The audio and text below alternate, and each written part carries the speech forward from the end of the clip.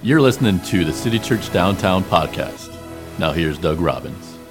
Well, man, welcome to City Church Downtown. We're so glad to see you today. And you know, in the Bible, the work of God is compared to the wind, because the wind is mysterious. You don't know where it's going to blow or where it's coming from or where it's going. And so is the work of God. It's like the wind. You can't see the wind. You can't see the work of God, but you can sense it when it is near. And you know, the first word in the Bible for wind is this ancient word, ruach. And ruach translated means wind or breath of life. And so when the presence of God blows through, it's like new life comes into the equation. And I think about when I first experienced the wind in my life, the wind of God, that is. I was spiritually born whenever I was an elementary school kid, when I believed that Jesus died on the cross for my sin. But here's what happened to me is that after I believed, I didn't really think it took in me. And you know why I didn't think it took? Because my life didn't go through this drastic change from like the gutter to Jesus and freedom and all of that when I was an elementary school kid. And then as I grew up, I became a teenager, and I would go to these youth camps where there were these motivational speakers, and the motivational speakers would really light us up. In fact, they measured their success on how many emotional pubescents they could get to walk down an aisle and make a decision at a church camp. And so they'd say things like this. They'd say, hey, look, Jesus is Lord of all, or he's not Lord at all in your life, and you're going to hell. And I thought, oh no, what's going to happen? And so then they would say things like, if you're 99% sure you're saved, you're 100% lost. I'm thinking to myself, man, I don't even have my driver's license yet. I'm not 100% sure of anything in my life right now. And so I better do something about this. I better run down that aisle right now. I mean, those guys would heat us up so much. I felt like a piece of fajita meat over an open flame, you know?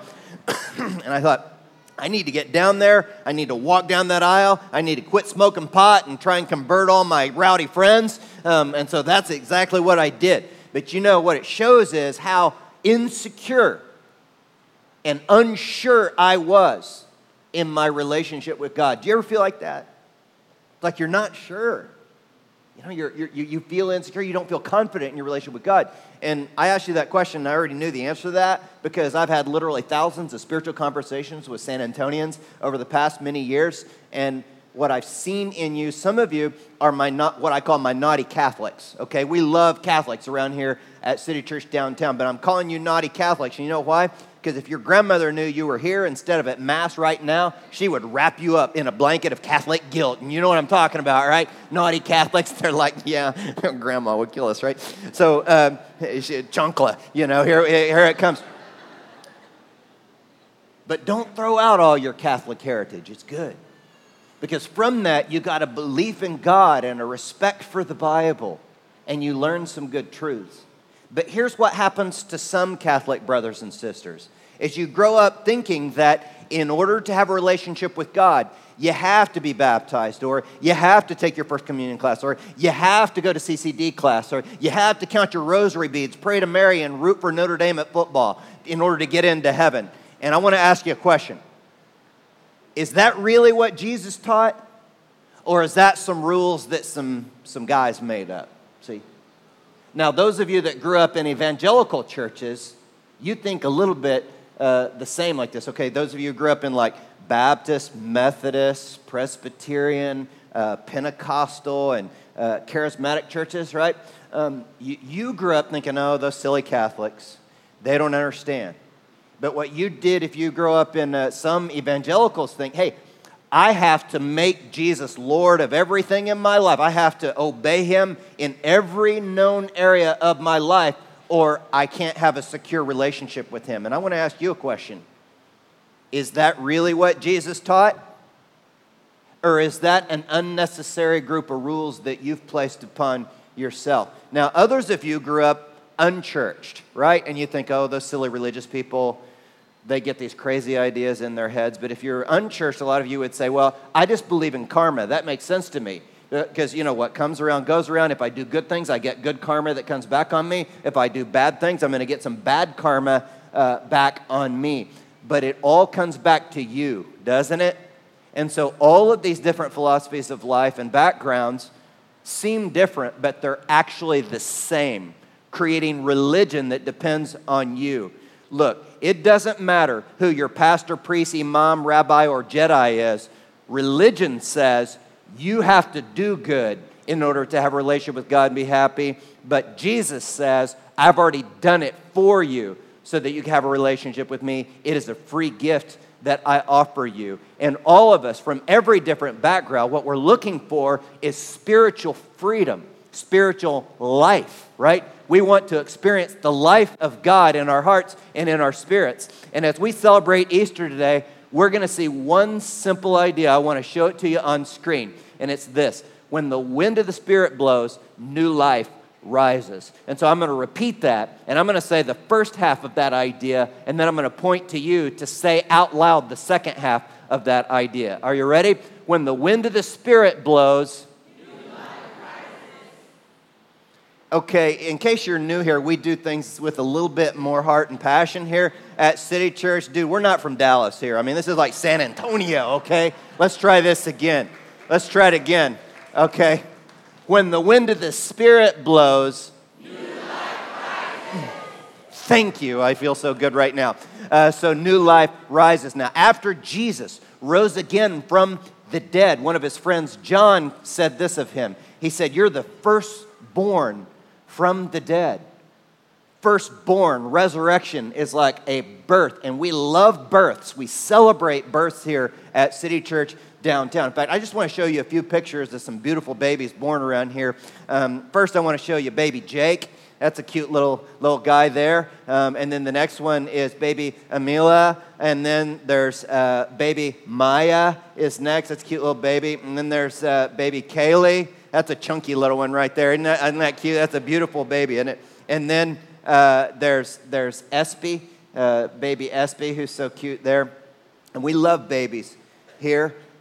And you know, you feel something in your heart, don't you, when you see new birth and babies? Because God hardwired you and I to respond to new life and birth in the physical realm as well as in the spiritual realm. And this idea of spiritual birth is actually in the Bible in John 3. Look on screen with me. John 3:3, where the Bible says there, Jesus replied, "I tell you the truth, unless you are" what? Born again, you cannot see the kingdom of God. "What do you mean?" exclaimed Nicodemus. "How can an old man go back into his mother's womb and be born again?" Now, if you're like me, when you hear that those words, born again, it creates a reaction in a lot of us, doesn't it? Because when you think of a born-again person, a lot of us think of like Flanders on The Simpsons, right? We think of a goody two-shoes kind of guy who's saying that, you know, Harry Potter and all his wizard friends are going straight to hell. But this is actually not an accurate picture of what a born-again person is. And I want to show you why. Because Jesus in John 3 here is talking to a guy named Nicodemus who was a goody-goody Flanders kind of a guy. In fact, he was a Pharisee who obeyed 613 religious rules. Now, some people think that if you don't drink and smoke and cuss and chew and hang around with girls who do and girls who chew, then you're going to make it to heaven. But Jesus says here, he looks Flanders right in the eye, and he says to him from John 3:5, look at it with me on screen, "I assure you, no one, not even you, Flanders, can enter the kingdom of God without being born of water and the Spirit. Humans can reproduce only human life, but the Holy Spirit gives birth to spiritual life. So don't be surprised when I say you must be born again." And you know what that means for you and I? That means it doesn't matter how religious or irreligious we are. The winds of God's Spirit can blow in your direction, no matter how religious or irreligious you are. It doesn't matter if you're a drug addict. It doesn't matter if you're a Justin Bieber fan. It doesn't matter if you're one of those dancers who doesn't square dance, if you know what I mean. It doesn't matter if you're one of those men that wears a Speedo and you really shouldn't be wearing that thing. It doesn't matter if you're like a gangsta or a cougar lady or a chain smoker. It doesn't matter if you're one of those people of Walmart.com or a slacker or a hacker or a thief or a porn watcher or even one of those people that takes those workout selfies. You know what I mean? The winds of God's Spirit can blow towards you. And remember idea, can you say it with me again? When the wind of God's Spirit blows, new life rises. And the winds of God's Spirit are moving all over our city, in the inner city, over in Beacon Hill, the winds of God's Spirit are blowing, and over on the east side, as well as the west side, and over in Dignity, which is on the east side, and Southtown, and Alamo Heights, and Alta Vista, and the Pearl, and Government Hill, and the Spirit's even blowing down on the south side, right? Does anybody know about that's going on there? Yeah. You always know when Southsiders are here, right? They're like, aye, yeah, right? Orale. So, look, I want to show you the clearest verse in the Bible about what happens when the Spirit blows. Look at John 3:16. For this is how God loved the world. He gave his one and only Son, so that, what's that next word? Everyone who believes in him will not perish, but have eternal life. Now, I want to ask you a question. Those of you that are parents, how many of you would be willing to give your life for one of your kids? And I want to broaden it here. If you're going to become a parent someday, or you hope to become a parent someday, or if you were a parent, how many of you would give your life for your kids? Just raise your hand real quick. Okay, I see hands all over the place. I have teenagers, so I don't know if I want to raise my hand or not. But let me ask a follow-up question. How many of you would allow one of your kids to give his or her life for you and for other people? And that's precisely what God the Father did when he allowed his Son Jesus to die on the cross to satisfy his wrath and also pay the penalty for my sins and for yours. Now, Jesus teaches that his Spirit's wind is unpredictable. Look at John 3:8 on screen. The wind blows wherever it wants, just as you can hear the wind, but can't tell where it comes from or where it's going, so you can't explain how people are born of the Spirit. And after many years in the ministry now, it never ceases to amaze me to see two people who will have all the same spiritual advantages, and one will be born again and another will not. And I don't know why. It's just the mystery of the wind. But I saw the unpredictability of the wind when I was growing up in Oklahoma, in a part of the country known as Tornado Alley. And I remember the first time that I ever saw tornadoes. I was standing in my street and looking about a mile away, and two twin tornadoes were coming down, and debris was flying up. One of them hit a transformer, and electricity was shooting up. And when I saw those two tornadoes, it made me realize just how small and powerless I really am. It's the power of the wind. And I had this friend growing up. His name is Val Castor. And Val grew up to become the senior storm chaser at Channel 9, the CBS affiliate in Oklahoma City. And he chases the wind as his career. In fact, one time there was an F2 tornado that went above his truck, and 100 feet above him, debris was swirling around at 100 miles an hour. And one time, he tracked an F5 tornado. And if you've seen that movie Twister, you know that in Oklahoma, they call the F5 the finger of God because of its power. And so this friend of mine regularly watches the effects of the wind. He can't control when the wind is going to drop a tornado or where it's going to blow, but he positions himself so that he can see what's going to result from the wind coming through.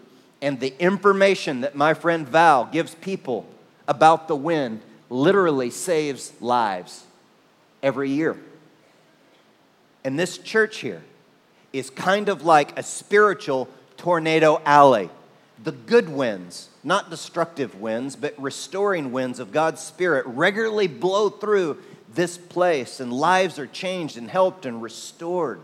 And the information we're giving here about God literally saves people's spiritual lives. And so I want to ask you another question, raise of hands. How many of you have lost someone that you love to a death? Someone you love has died. Thank you. You can put your hands down. Right now, that's kind of a fresh thing for my wife, Jeannie, and I, because my father-in-law has been given less than a year to live because of an incurable cancer. And he's been the best father-in-law a guy like me could ever ask for. I mean, I respect him so much. I love him because he has been there to a fault for his family. He has served God his whole adult life.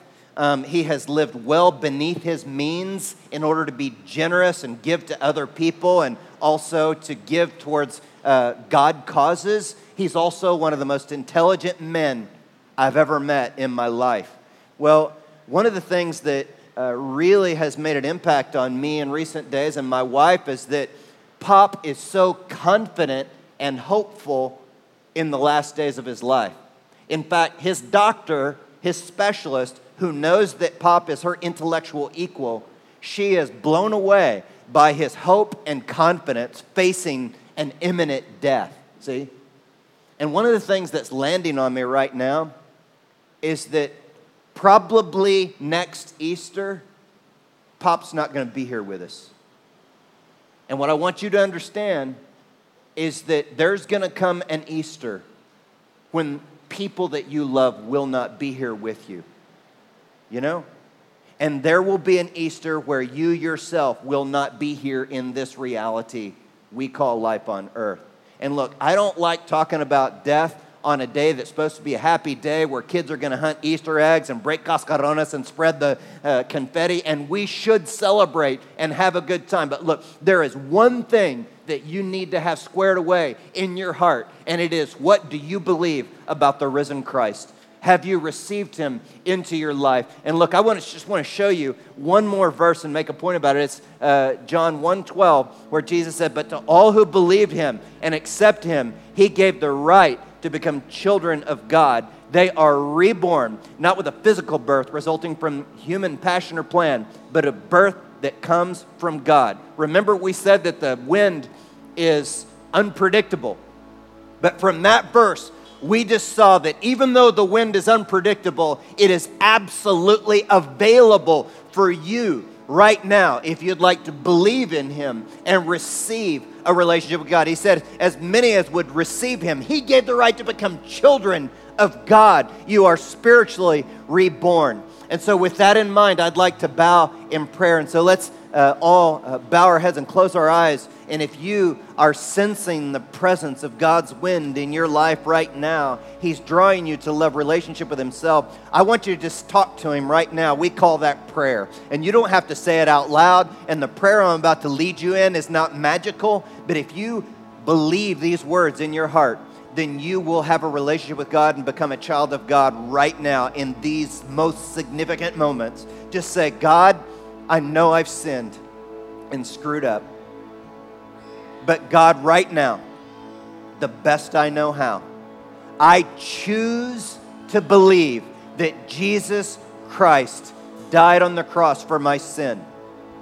And I welcome you into my life. Thank you for coming into my life. Jesus, thank you that you're alive and well today, moving in the world. And we pray these things in the name of Jesus and for his sake. Everyone said, amen. Now look, check this out. Check this out.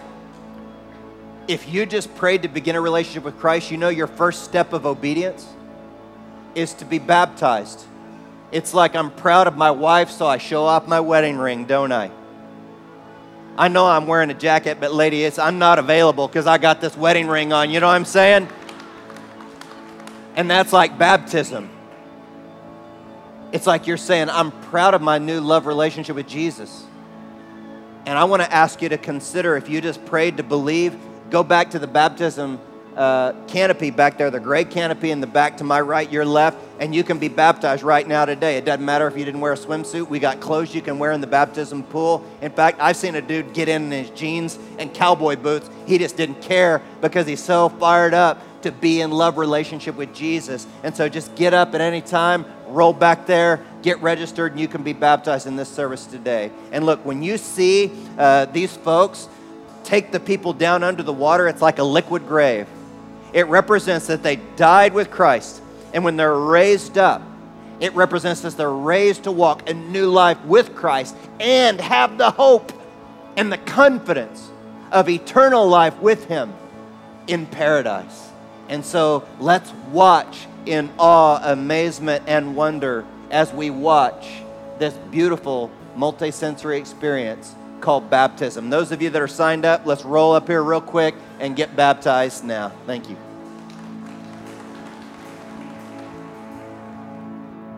And so, holy God, risen God, we come before you now in humility, recognizing that you're not only powerful and loving, but you're absolutely pure and holy, and your love for us is untainted. And God, I sometimes am amazed that you would allow a guy like me to watch baptisms like this, the true beauty in this world. And that you would allow me to look on such holy things as the way that the wind of your Spirit has blown into people's lives and drawn them lovingly and graciously into your embrace, people from all different walks of life. And we're just so grateful you would allow us to be a part of it and to watch and gaze upon such wonderful things. And we thank you for your presence in the wind of the Spirit here today. And we pray all these things in the name of the Father, the Son, and the Holy Spirit. Everyone said, amen. Amen. Thank you. Yeah. Amen. Thanks for listening. For more information, visit citychurchdowntown.com.